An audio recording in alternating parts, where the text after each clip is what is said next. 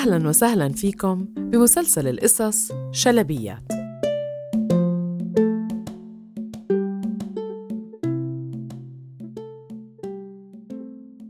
أنا الشلبية، واليوم بدي أحكي لكم حكاية كتير قديمة اسمها الأمير الجبان.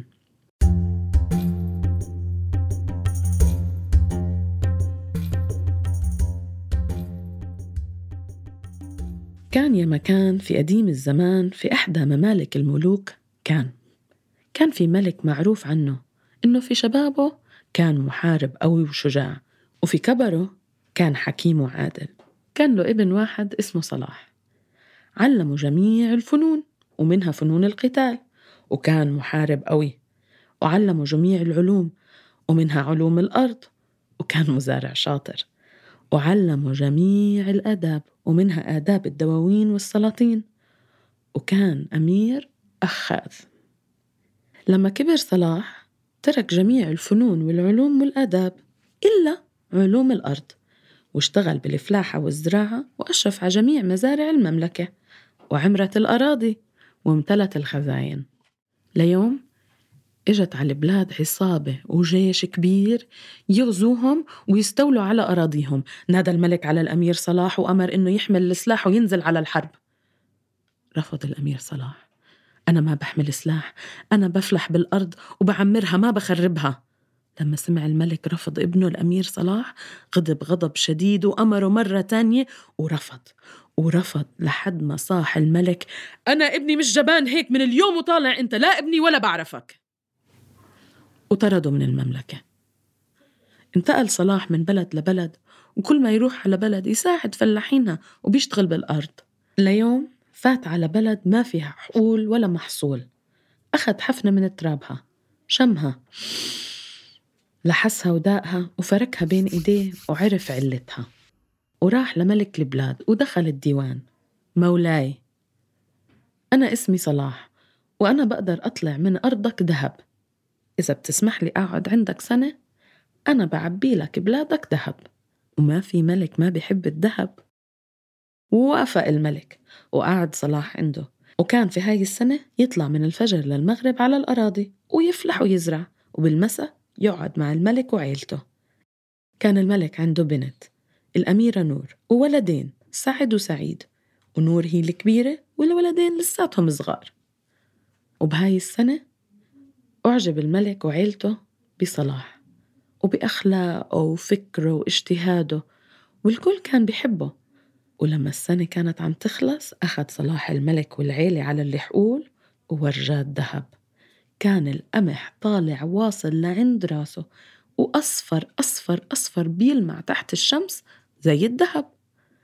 انبسط الملك، المحصول عبى المخازن والخزاين. وبعد كل هذا الخير عرض الملك فكرة زواج صلاح من نور. اثنيناتهم ضحكوا ولقوا إنهم مش بس موافقين، متفقين كمان، وعملوا عرس كبير. ورجع صلاح الأمير صلاح، وعاشوا بسلام ونبات لحد ما سمعوا لصوص إنها بلادهم صارت غنية ومخازنهم وخزاينهم مليانة. غاروا على البلد وسرقوها ونهبوها. لما وصل الخبر لعند الملك اطلع حواليه، لقى أولاده بعدهم صغار بيقدروش يقودوا الجيش. التفت لصلاح ما لقى، طلب من الأميرة نور تلاقيه وتحكي له بده إياه يطلع على راس الجيش ويلحق اللصوص. طلعت الأميرة نور لقت صلاح في غرفتهم وخبرته إنه الملك بده إياه يطلع على راس الجيش. قالها: لا، أنا ما بحمل سلاح، أنا بعمر بالأرض ما بخرب فيها. ورفض يطلع. والأميرة تحاول تقنعه: شو راح يقولوا الناس؟ هذا شرفنا، هذا عرضنا، هاي سمعتنا، معقول يكون جوزي جبان زي هيك؟ يقولوا شو ما يقولوا، أنا ما بحمل سلاح. عصبت الأميرة نور واتطلعت فيه النظرة إياها، وأخذت الدروع والعتاد والخوذة ولبستهم هي. طلعت بدون كلمة، وما حدا انتبه إنها هي طلعت بدل زوجها. وراحت ركبت حصان الأمير صلاح وقادت الجيش على أنها هي صلاح. وبعد ساعات رجع الجيش منتصر ومعه كل ما انسرق، بس اللصوص هربوا. وقبل ما ينتبه حد طلعت الأميرة نور على الغرفة وقالت لصلاح يلبس الدروع والعتاد ويطلع. قبل ما يطلع السر حاول يرفض، بس هي ما أعطته مجال، لازم كان ينزل. طلع هو لابس الخوذة ولابس الدروع. المملكة فرحت بالانتصار وبالأمير الشجاع، وهو ساكت معصب مش مبسوط باللي صار. وبقي السر بين الأميرة نور والأمير صلاح، وبعد أسابيع رجعوا اللصوص برجال أكتر وغاروا على البلد مرة تانية، كانوا طمعوا فيها. وهاي المرة طلب الملك من الأمير صلاح يطلع يردهم زي ما عمل أول مرة ويرجع محصولهم وذهبهم. بس صلاح ما بيحمل سلاح، وحاولت الأميرة نور معاه مرة تانية وهو ما رضي، ولبست هي الدرع والعتاد والخوذة وطلعت. أخوها الصغير سعيد انتبه إنه مشية الأمير مش مشيته، معقول يعني هاي أخته؟ لف على سعد وقال له بظن إنه هاي أختنا نور مش صلاح. سعد ضحك وقال له معقول يعني؟ لا لا لا لا أكيد لا. وسعيد قال له أنا بعرف شو رح أساوي. ولما طلع الجيش هو كمان طلع معاهم، وبنص المعركة راح نكز الأميرة نور برجلها، علم عليها وقال بباله هلأ بنعرف إذا الفارس هاد نور ولا صلاح. خلصت المعركة وفازوا على اللصوص، ومرة تانية رجعت الأميرة بس كانت متصاوبة. ركضت على غرفتها ضمدت جرحها وقالت للأمير أنت اللي لازم هلأ تنزل ولازم أعلم عليك، لازم تكون أنت مجروح. الأمير صلاح رد عليها لا ما بدي يا أميري يا حبيبي، بيطلع السر هيك ويطلع السر، أنا بفضل إنه يطلع. سكتت الأميرة نور وأعطته النظرة إياها وغافلته، وهو مش منتبه أخذت سيفها وعلمت عليه بنفس مكان جرحها. أي شو عملتي؟ هيك أحسن ردت عليه. طلبت الطبيب وطببوه، وهي طببت حالها لحالها. وأخوها لما شاف هيك قال شكلي طلعت غلطان، شكله الأمير صلاح هو اللي كان يطلع. ومرت الأيام وجرح الأمير صلاح طاب، جرح الأميرة زاد وصارت تعرج كمان.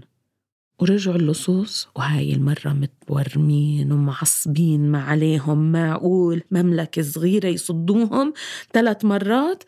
دخلوا على البلاد، والأميرة نور هاي المرة ما بتقدر تطلع تصدهم بدون ما حدا ينتبه إنها هي اللي عم تطلع عشانها بتعرج. حكت للأمير صلاح إنه هو لازم يطلع وهو مش راضي يحمل سلاح، وصاروا يتخانقوا وبالأخير اتفقوا إنه هو بلبس الدروع وبلبس العتاد والخوذة وبيطلع مع الجيش، بس بيطلع شوي شوي، وهم بعدين على طرف الغابة ببدلوا محلات بتكون هي طلعت على الحصان التاني. بس لما طلعوا ركب هو على الحصان، كانت الأميرة نور واقفة وراه وأخذت صوت بإيدها وبدون ما ينتبه ضربت الحصان بالصوت، صهل الحصان وانطلق مثل البرق. ورجال لما شافوا هيك لحقوه على طول، والأمير صلاح لقى حاله هو والجيش منطلقين وبنص المعركة. اضطر يطلع السيف ويدافع عن نفسه، وهو كان محارب قوي متعلم من أبوه فنون القتال. صدهم وقاد الجيش، فهو والرجال صدوا العدوان وأسروا اللصوص ورجعوا المحاصيل والذهب على المخازن والخزائن. ولما رجعوا هاي المرة الملك قال بكل فخر إنه بده يعين الأمير صلاح وزير الدفاع على البلاد. بهاي اللحظة والكل واقف بالديوان، الأمير صلاح ما قدر يضل ساكت. قالهم لا، أنا ما رح أكون وزير الدفاع لأني مش أنا صاحب هاي الانتصارات. الفارس الحقيقي هي بنتكم الأميرة نور، هي لازم تكون وزير الدفاع. الكل انصدم، معقول؟ والملك لف على الأميرة وتحقق من الكلام وعرف فعلا بنته كانت الفارس الشجاع. عين الأمير صلاح وزير الزراعة وكان مسؤول عن الأراضي والمحاصيل، وعين الأميرة نور وزيرة الدفاع وكانت مسؤولة عن الجيش والسلاح. وعمل خير على البلاد وعاشوا بسلام وقمح كمان وكمان.